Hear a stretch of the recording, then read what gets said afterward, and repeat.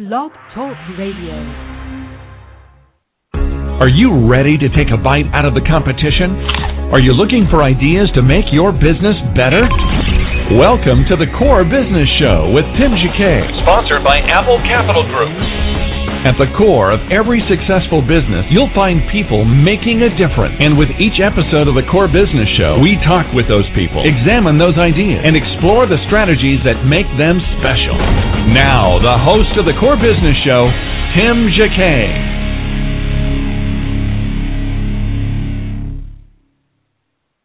Blog Talk Radio. Are you ready to take a bite out of the competition? Are you looking for ideas to make your business better?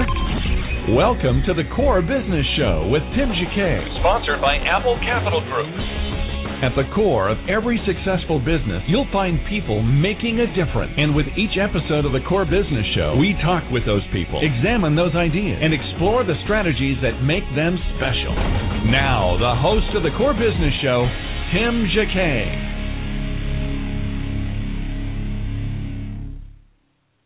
Well, good morning. Welcome to another episode of the Core Business Show. It's Tim Jacquet, your host.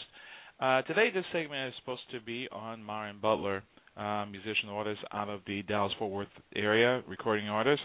I'm going to play a couple of tracks of his songs, and then we'll be back. So, again, we'll be back in a moment. We're going to take a station break, play a commercials from our sponsor, and then we're going to go play a couple of his tunes, his music, and hopefully get into the interview. So thank you guys for listening, and I'm going to go ahead and start the commercial. You're listening to the Core Business Show, sponsored by Apple Capital Group.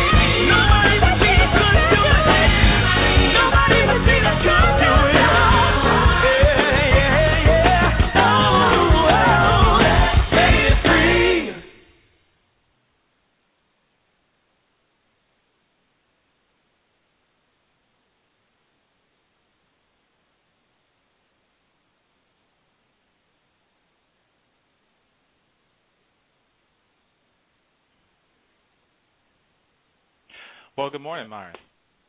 How's it going? Great. Thank you for joining the program today. Give me 1 second real quick. I guess to begin with, again, thank you for coming on the program today, the Core Business Show. And I guess to begin with, kind of tell us, the audience, about yourself.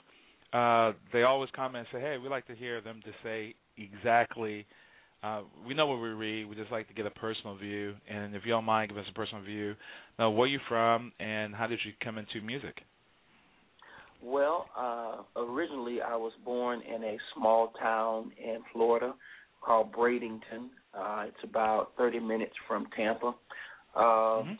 Began music at a very young age in my life. Started playing piano when I was 9 years old, and directing the choir, the Sunday school, and playing for the Sunshine Band, writing songs when I was 9 or 10 years old as well.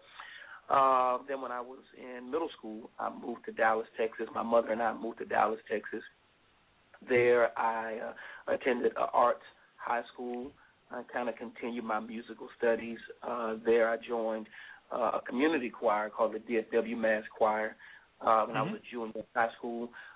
Met up and linked up with Kirk Franklin, who was one of the directors for that choir.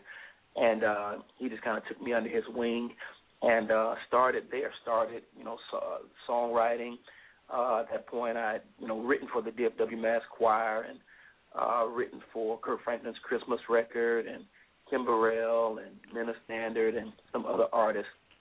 But I started off as a songwriter, and was a part of God's Property and New Nation and pretty much every record that Kirk did from that point on. And that kind of led into Myron, Butler, and Levi, and ultimately where I am today. Oh, wow. That's amazing story. Yeah, I remember God's Property. I was on the Bobby Jones show, I think, in 1997, and I remember God's Property was just coming out, and they came on his show. It was some church in Florida he was doing the taping at, and it was focusing on quartets. And then this young adult choir we never heard of before came out, and Kirk wasn't there. I think it was just a group that was there, and they sang My Life Was in Your Hands. I mean, we're just blown away with the sound and the style of music. And then they announced it with God Property, and it was, like I said, it was amazing. We were just in shock. We never heard a group sound like that with all the power and energy, and then the rest is history. But it made a traumatic effect to those people that was in that building. It was about the same size of the Potter's House. But like I said, it was just amazing hearing that live for the first time. So, what inspired? I'm not sure. Were you either? I know. I forgot what part of Florida. I don't know if it was Coral Spring, but it was like a building like the Potter's House, church. I believe it was Lakeland. I think you're talking about it was the Carpenter's Church, which is because I vividly remember that Bobby Jones. I want to say it was the Carpenter's Church down there. I want to say it's somewhere close to Lakeland. It is. I think you're right, and it was a big building, and it was during, I think we were there for like a couple of days, and the reason I was there, the producer of the show, and I don't know if know Bishop. Bishop is one of the organists there with Bobby Jones. His wife is the producer, and he has like the old-fashioned curly hair, from the 60s and 70s. Right. Yeah, Bishop is amazing. So I was there because he was coming in with a community group when I was in Kansas, and his aunt is over a community group there, and I was part of that. And then we landed there. But like I said, the sound was incredible, totally incredible. We've never heard anything like that. But what inspired you as a songwriter to write your music? I know a lot of people say they have several ways they write their music. Some write in the middle of the night. Some of them just come in pieces. And when Hawkins mentioned a couple of months ago, he said, I just sit at the piano and it just comes to me, the whole song. How do you write your music? Well, I would probably have to agree with those that that say that it comes in many different forms. For me, sometimes I will sit down at the piano and it'll all come in one swoop. Then there are other times that bits and pieces will come. Maybe a title to a song will come, or maybe a great melody will pop in my head and I'll record it, and I just kind of build it from there. But for me, people often ask, where do you find the inspiration? And for me, the inspiration comes from everywhere. It comes from the Word of God. It comes from my family. It comes from sermons that my pastor preaches. It comes from world events. Just all of those things combine to inspire me to write, songs, and it greatly affects how I approach songwriting. But I often tell songwriters, because I just taught a class down at our Pastors and Leaders Conference. For me, I believe that songwriting is both a gift, being that it's God-given, and a craft, something that you work on, that you use techniques to become better at. So for me, I will encourage young songwriters to, number one, always write. Number two, find books that will, deal with the technique of songwriting, because to me there is a technique and there is a craft to it as well. But I find inspiration in everything. Wow. So the technique and the craft, we have, I think one of the challenges of songwriters, not so much so to today, but in the past, and we still have that, is that the theology of the songs. I think some composer would complain about. It's a great tune, and it's a great, it's a good song, but the only thing is sometimes it's kind of the theology is not all the way there. Is something is missing, and really a person has to go back and rewrite the text. It's usually always a text issue. What advice you say to them as they have a technique and their own individual style, how to make sure that the text is correct, the theology is in there, is sound? Is that making sense? Yes, it is completely. Because if you're a teenager, you don't have that full experience, so exactly. You're going to have to lean on somebody. Well, and that's what I think. One of the other statements that I make, that I believe, that I've heard said, and I continue to say it, is that to me, I think, the best song or the best songs are rewritten and not necessarily written. And I mean that from the standpoint of, we would, as a songwriter, we would all love to say, I wrote this song in 5 minutes, and that song went on to be an epic hit that blessed the world and sold all these whatever. But more times than not, you will have to, come write the song, take a minute away from the song, come back to the song, whether it's, re-listening to the melody or re-listening to harmony. But when we talk about gospel music, our music is lyric-based. For me, when somebody says they have a great song, I say, well, don't sing it to me, just tell me the lyrics. Because for me, our songs are based off the good news of Jesus Christ and the Bible. And I think it doesn't necessarily, because everybody doesn't have, mentors who are great songwriters at their disposal. But what I do believe songwriters have are ministers and pastors in the local churches, where they could take not necessarily the song structure or the harmony or the melody of the song, but they can take the lyrics to the song and say, Pastor, I'm just wanting to make sure that my lyrics are sound from a theological standpoint, that they really line up from the Word or with the Word. And, if you don't have that person, or if you don't have access to your pastor, what I would encourage everyone is to take their song and do a Bible study on their song.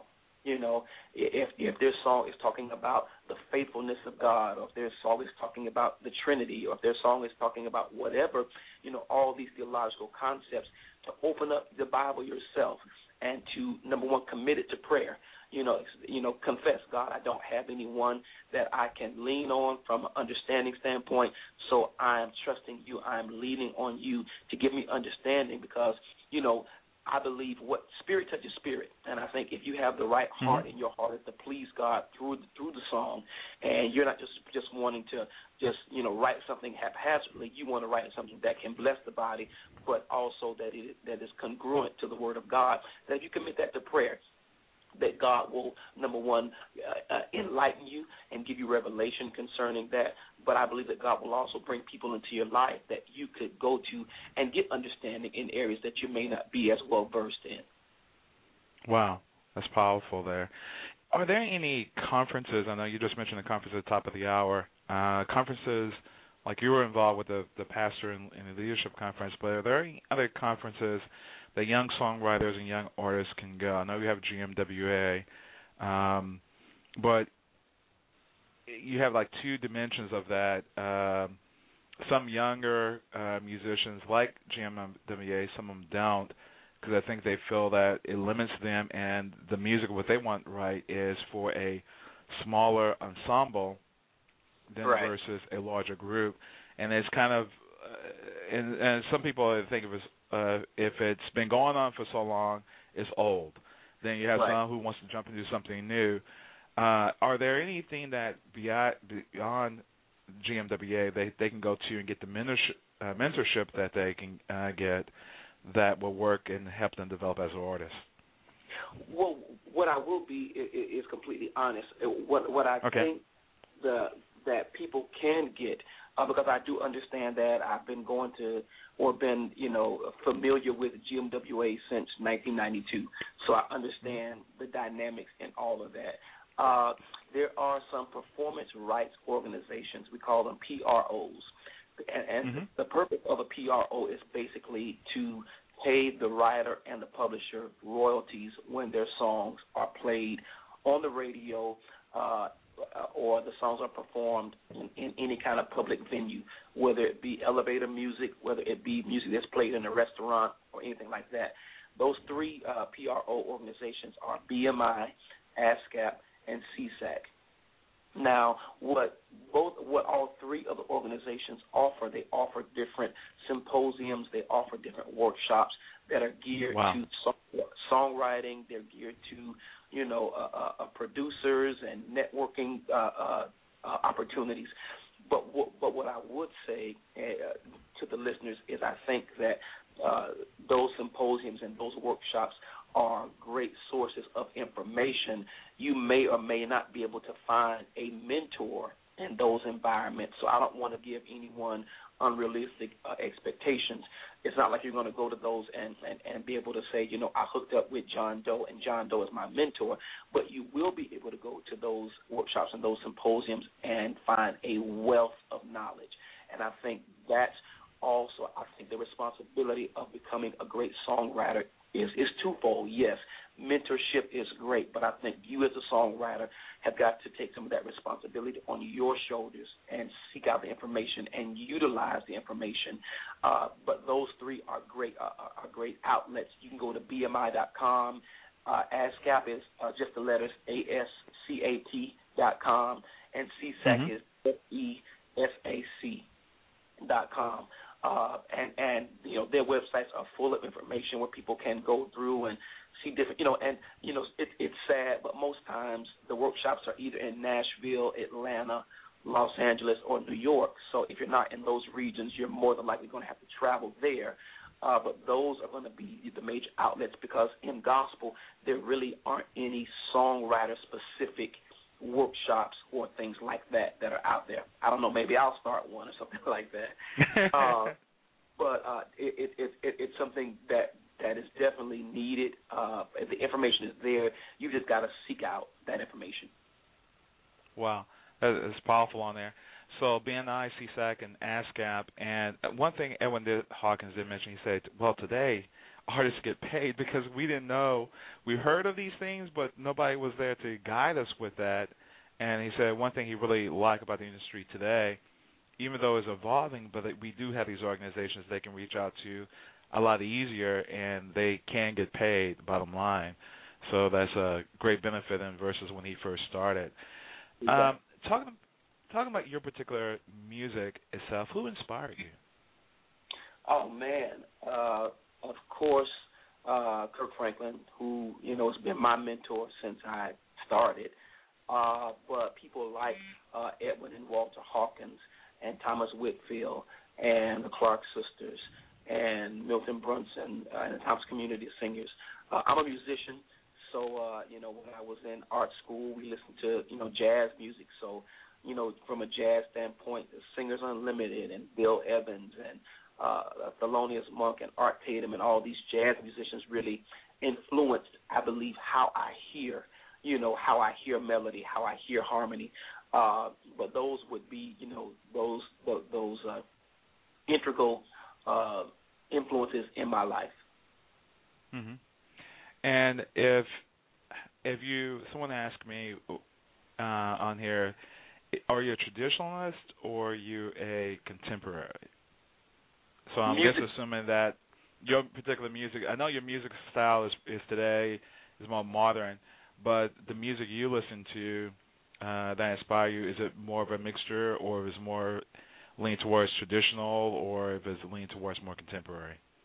For me, I would probably be a hybrid. I listen to traditional music, like I said, Thomas Whitfield, who's, at the beginning of gospel music, and Walter and Edwin Hawkins, even though, Edwin Hawkins is the father of contemporary music. Now music has evolved, and so now we look at that as, sort of traditional in a sense. But for me, I'll listen to anything from, Walter Edwin or Jermaine Hawkins all the way up to, Jay Moss or, any of the other contemporary artists that are doing music today. So for me, I'm kind of a hybrid. It's not like it's all traditional or all contemporary. For me, it's a little bit. I glean from both. Okay. And what inspired you is from both as well? Well, for me, the traditional music, I think that lyrically, for me, I think traditional lyrics are what captivate me. The simplicity and the heart behind the lyric of a hymn. Draw me nearer. I am thine, O Lord. I have heard thy voice, and it told thy love to me. Just lyrics like that. So from a traditional sense, it would be, the lyrical content. What I like about the contemporary music, or what I pull from contemporary music, is just the ever-evolvingness of the music itself, and how, we're hearing different harmonies and how we're approaching things differently from a musical standpoint. So, those would probably be the things that I like in each respective genre. Wow. Dealing with the music today, I know things are really have changed within the last 5 years. What do you think we headed towards with the advent of praise and worship is more mainstream now in the black church? Or you think we're in this mode that we're really evolving? Now we have traditional, but we're kind of taking the best traditional songs that we know and bringing them, but our set of focus now, or music as of hymns, are we really in the 70s, 80s, and 90s, and slowly that hymn book is just going by the wayside, and we would just keep maybe the top 5, I would say probably the top 25 songs or 50 songs that we were singing for communion, sing for this and that. That's always going to be our staples. But, however, our hymn book, in one sense, has moved from out of the old 100s and the old national hymn book to here we are today. Right. And to me, that would speak to the fact that music does evolve. I think in the evolution of music, and specifically gospel music, I think that the hymns are something that we can't forget. I think even in our pursuit to be progressive and our pursuit to be, cutting edge, I think that we can't become so progressive that we discard what we grew up, or the foundation. It would, it would almost be, for us to say that we're going to discard the Old Testament once the New Testament came, and I think that we can't do that. I do, understand that in our church services today, that praise and worship is more congregational, and a lot of times we are inviting people into our churches who have never been in church before, and that's the only way you're going to even have a knowledge of the hymn, How Great Thou Art. If you're a new convert, you've never heard that song, but I think that I understand that, but that can't be the excuse for us to throw them away.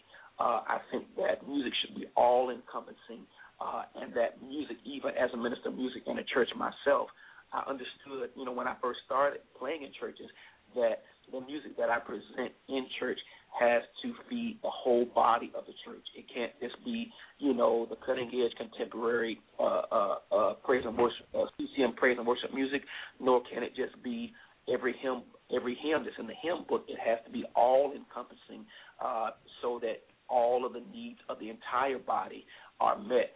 So for me, I think that I see the music evolving. I see, we're becoming more cutting edge. I love the fact, once again, like I said earlier, that the praise and worship music is congregational, because I think a lot of times what I've seen being a minister of music myself is that inside the music service portion of the service, the congregation is limited to being just a spectator, as opposed to the whole congregation, the platform and the congregation singing to God together as one. And I think that, to me, was not what I believe God wants us to do. I don't think that the congregation should just come and sit there and watch it like it's a movie. I think that everyone should participate. So that's what I love about, the praise and worship music, that it's simple, that it's engaging, and that people can feel a part, and we can all offer praise to God as one.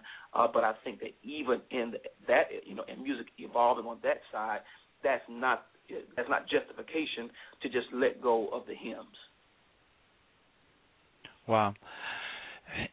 And talk about your, as ministry of music, and then we're going to talk about a little bit more about your career and business portion of it. But when you came in, I'm not sure what your experiences when you came to the Potter's House. Leading a ministry like that, what are the really challenges that you had to face? Is it over the numbers or the drive? As a minister of music of a church like that, what type of how do you actually operate something on that scale? With a lot of help.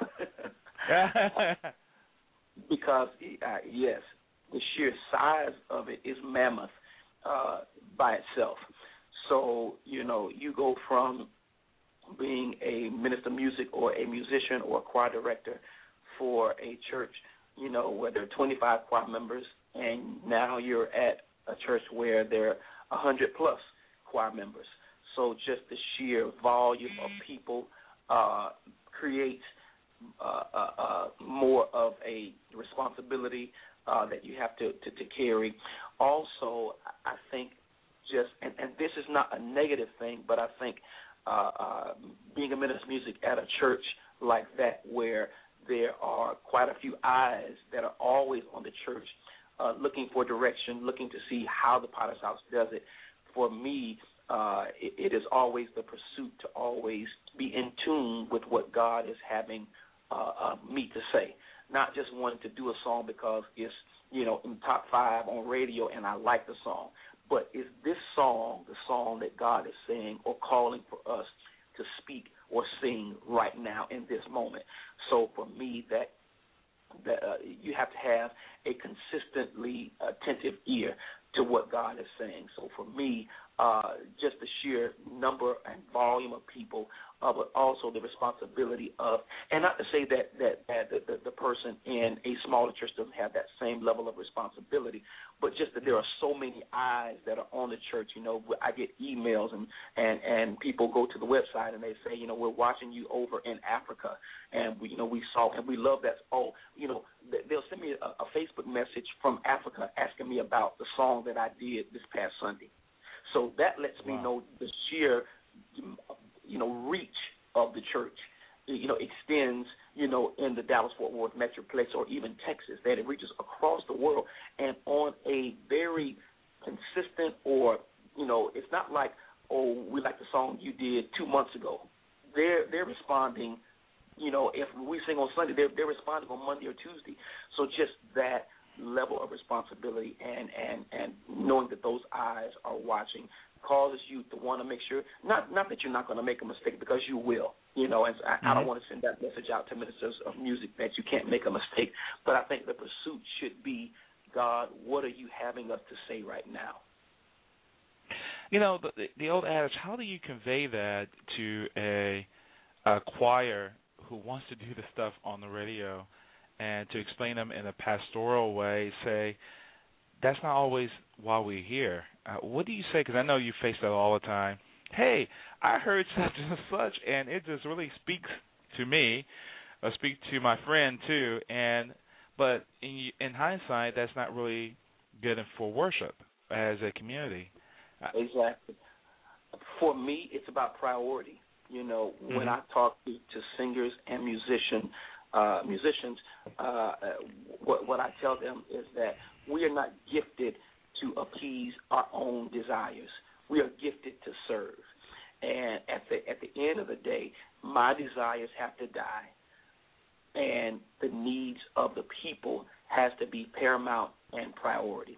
And when that is the case, then I can't justify or even, acquiesce on a request from someone to do a song just because they like it. There were even some of my Potter's House choir members asked me, we want to do some of the songs from your record. And, I realized that there are some songs on my record that may not be conducive in a Sunday morning service. Not to say that they're bad songs, not to say that they're not biblically based songs, but just inside of a traditional Sunday morning service, the songs are not going to be what I believe God has called for that moment. So at the end of the day, I've got to die to, the desire of wanting to do my own songs, even the more just wanting to do a song because it's in the top 5 on radio. For me, the minister of music's job is to identify the sound of his or her house and present music and deliver music that is going to speak to that body and feed that body. And that has to be the ultimate motive. Anything else, is a plan for disaster. Wow. So when you go into day-to-day operations, what is it like when you arrive there, you have your band rehearsal, you have your choir rehearsal, you have your meeting with your staff. What is the day-to-day for you there at the Potter's House? Well, for me, the day-to-day is exactly that. My choir, the Potter's House Choir, sings twice a month. So we rehearse on Saturday. So we rehearse the Saturday before the first Sunday and the Saturday before the third Sunday. So, our rehearsals are really kind of, intense because we only rehearse 2 times a month. So they're hour and a half, almost 2-hour rehearsals at that point. Dealing with my, choir staff, choir liaison, choir section leaders that can disseminate information and get information out to the choir members. But also, our church is always doing something, whether it's a conference, whether it's manpower or Woman Thou Art Loose or, pastors and leaders or whatever. So there's always needs that the music department has to meet. So for me, those day-to-day operation meetings are, the nuts and bolts of how we get things done. So for me, someone asked me, how do I do it, having a family, being the minister of music at a church, also doing records on my own, I tell them, having grown into this, I don't think that there are 10 steps to being able to manage, your schedule. I think for me it's about prioritizing and, carving out specific time in the day to attend to, all of those different things, whether it be responding to emails, whether it be preparing songs, whether it be, getting music out to musicians, all of that, whether it be, doing radio interviews or whether it be doing promotional appearances for the record that I have out. For me, it's about prioritizing and being organized and committing your plans to God and saying, God, this is what I have to do. Give me the grace to accomplish all of this. But there are no black and white 10 steps to, being able to handle a grueling schedule. You just have to look at it from an individual standpoint of what you have to accomplish and, be responsible as it relates to time. Wow. And so the Potter's House Choir sings twice a month, and then there are alternating groups that sings the other Sundays? That is correct. So at the Potter's House, we have the Potter's House Choir that sings on first and third, and then we have the Bishop's Choir, which sings second and fourth. More times than not, whenever there is a fifth Sunday, we'll have special music, or my choir will sing, or we just kind of play that one by ear, given that we are rebuilding our youth ministries, and the youth ministries would normally take that fifth Sunday. So we kind of play the fifth Sundays by ear, but that's pretty much the schedule of how we make it through our calendar year. Okay. When you have, for example, you have satellite campuses in I believe Plano and Fort Worth. So you, within your staff, you have like a sub-staff that handles those other campuses? Well, actually, we have staffed those two satellite locations. Our north location, where Pastor Cheryl Brady is the pastor, we've staffed that from a music standpoint. They also have a praise team, and they're building up their choir that is completely staffed with people that are out there. And the same applies to our location in Fort Worth. We have our own, separate staff of musicians that operate the Fort Worth campus, as well as a Fort Worth worship leader that handles all of the vocalists there. And we've kind of got it up and running to a point now to where the satellite campuses can kind of run their campus with their own system. So it's not like the main campus has to send out instruction and kind of macro manage those satellite locations. They run those on their own. Okay. Then also you have something in Denver as well, so that's totally staffed on its own. Exactly. Okay. And I know Bishop's talked about purpose and provision and passion message, I think on New Year's Eve, and he continued to talk about it for the whole month of January. With those particular three words of your passion, your provision, your purpose, how do you see that? I know I'm sure you had time to reflect on that. I mean, we've talked about it within this past top of the hour. How do you see that for yourself? Because not only you're at this mega church. I mean, you won a Grammy. You're producing. You have a group. How does that play a part in discerning who you are? Well, for me, the passion and purpose. For me, purpose is very important and integral in my life. It is, and I think in the mind and in the life of everyone wants to know what's my purpose. What was I created to do? And once you find that, once you recognize that, then to me, passion and provision flow out of that. For me, wow. I tell people that when I was, a kid, I would sit in church when I was a little boy in Florida. I would sit next to the organ player, and I would sit there and just gaze at the organ player for the entire service.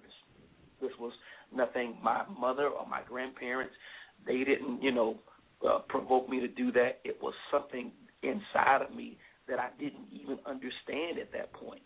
I knew music was something that I liked to do, but it wasn't that anyone forced me to do it or I was, making this conscious effort to do this. It was something on the inside of me that connected with that music. And later on, I realized that music was directly connected to my purpose. And now people ask me, there's some people that I come in contact with that, don't know what I do or, have never met me before. And they're like, so what else do you do?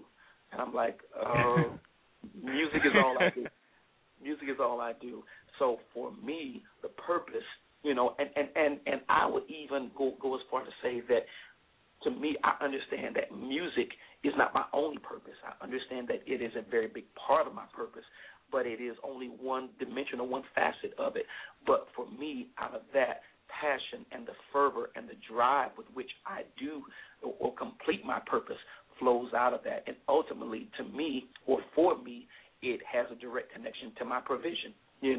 Whether it is, dreams that I have that I want to accomplish, or whether it is, simply providing for my family, flows out of that purpose and passion. So for me, I've seen that, I've seen that tangible in my life.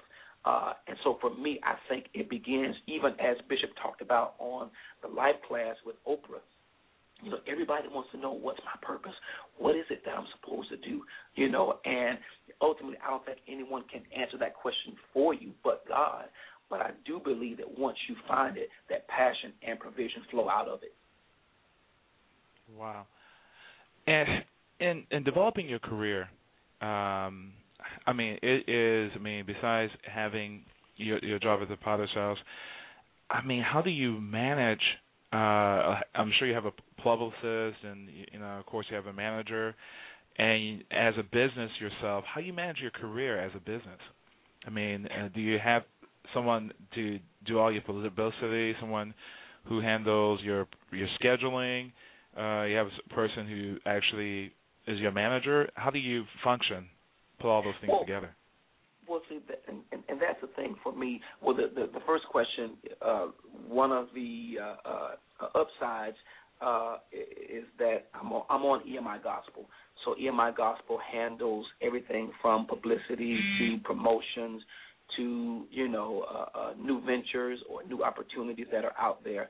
But I think for me, because I'm a hands-on guy, I've been doing this since 96 or 97. So for me, it really is, I set goals for the year. If there is a new record that I'm going to record on myself, I kind of like to know that at least a year ahead or at least a year and a half, so that I can plan and kind of structure things from a business standpoint, so that is easy for me to do from a business standpoint, and the business part of it doesn't hinder the creative part of it. So for me, if it's a record, I'm going to plan a record on myself. I'm going to plan it out at least a year in advance. I'm also a producer, so like this year, right now, I'm currently in the middle of producing a record for Tamala Mann, and getting ready to produce a record for Sherry Jones Moffett as well. So for me, it's about having planning meetings with those artists so that I can plan out, create a timeline, set a date, and then kind of back in the schedule as it relates to accomplishing that record from, into that as well. So, from booking, scheduling, really, God has blessed me with a wife that I could have never imagined.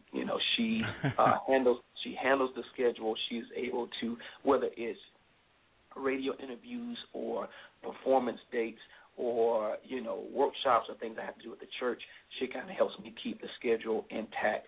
So for me, luckily, I'm able to really handle it and manage it, between she, myself, and the label.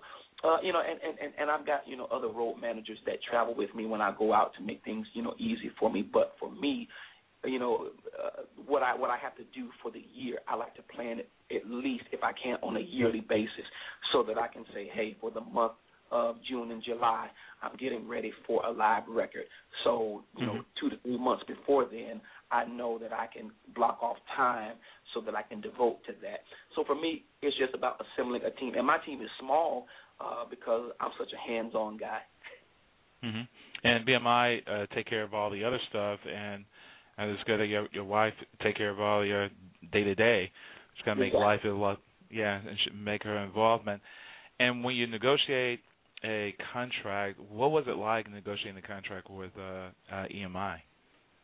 Well, for me, it was more simple than, and that's why I don't like to use my example, because my example is not the norm.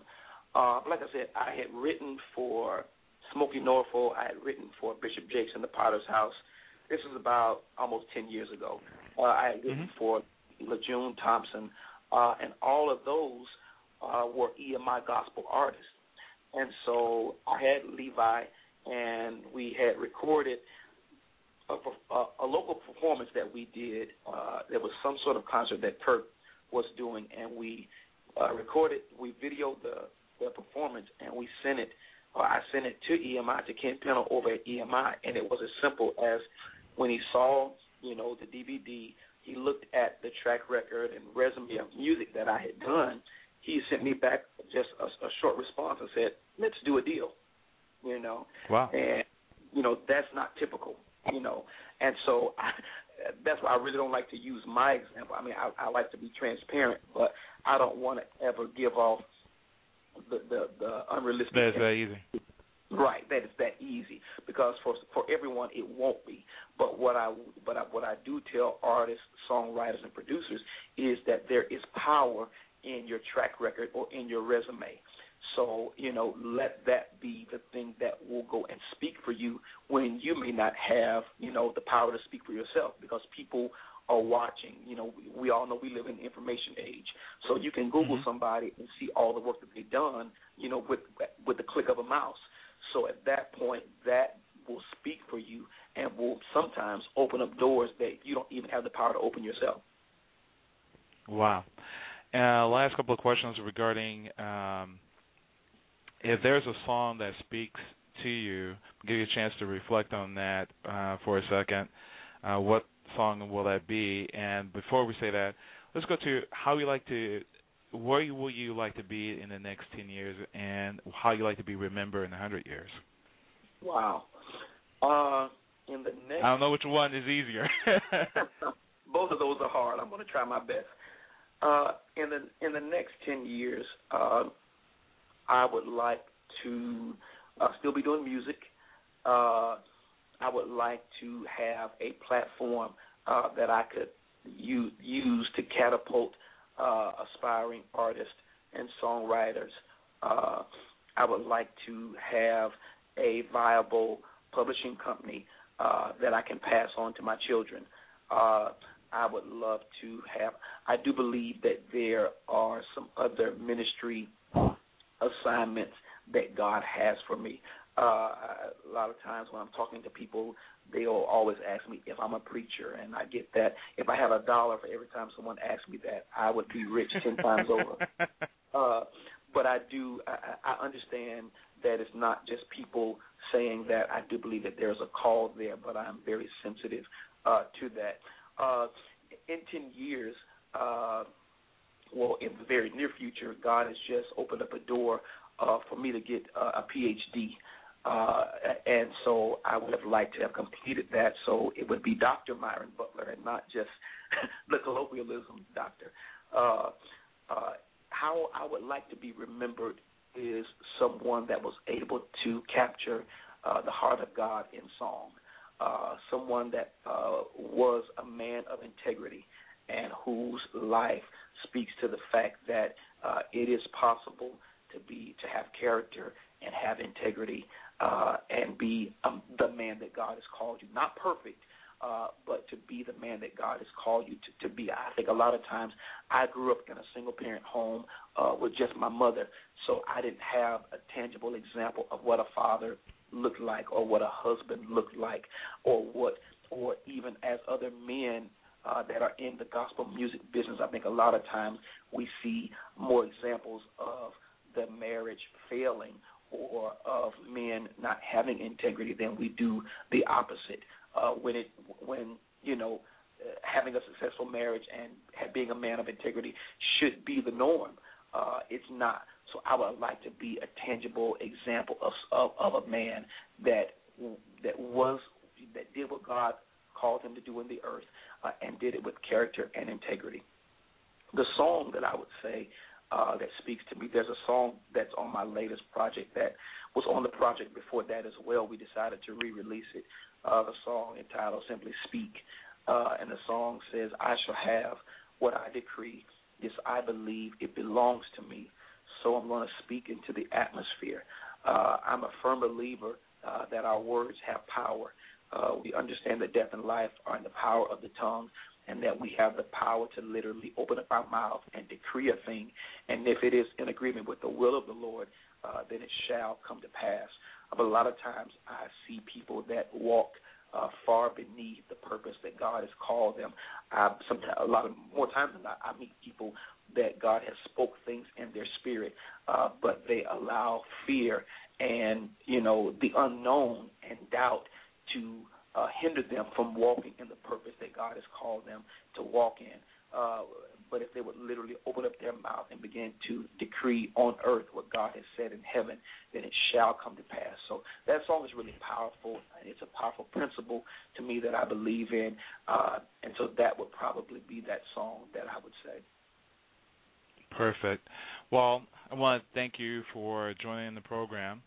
Thank you for your time. I really, really appreciate it. And wish you many blessings in the future. Thank you. Thank you so much for the opportunity to share. I want to let all the viewers and people that subscribe and people that interact to know I'm on Twitter at Myron Butler. You can tweet me. It's me that responds back. It's not an automated response. On Facebook, it's Myron Butler as well. But more importantly and more directly, you can go to my website, MyronButler.com. There, you can kind of click and peruse through all that God has allowed me to do. You can, send me a message there as well, and I'll respond back, whether it's a message about songwriting or a producer or an artist or just wanting to reach out and let me know how the records that I've done have affected your life. I love to stay connected to God's people, so I'm encouraging everybody to reach out. Great. Well, thank you so much. Thank you, Myron Butler. Thank you so much. Okay, take care. All right, bye-bye. Bye. This has been another production of the Core Business Show with Tim K. Thank you guys all for listening. And feel free to download this episode on Blog Talk Radio or iTunes. Thank you for listening. Everybody have a great day. Take care. Thank you for listening to the Core Business Show with Tim Jacquet. For a free quote on equipment leasing and financing, visit our website, applecapitalgroup.com. That's applecapitalgroup.com. And fill out the information to receive your free quote. We hope you'll join us for our next episode. And remember, you can always get to the Core via iTunes. You'll find all our previous episodes there. Thanks again for listening to the Core Business Show with Tim Jacquet.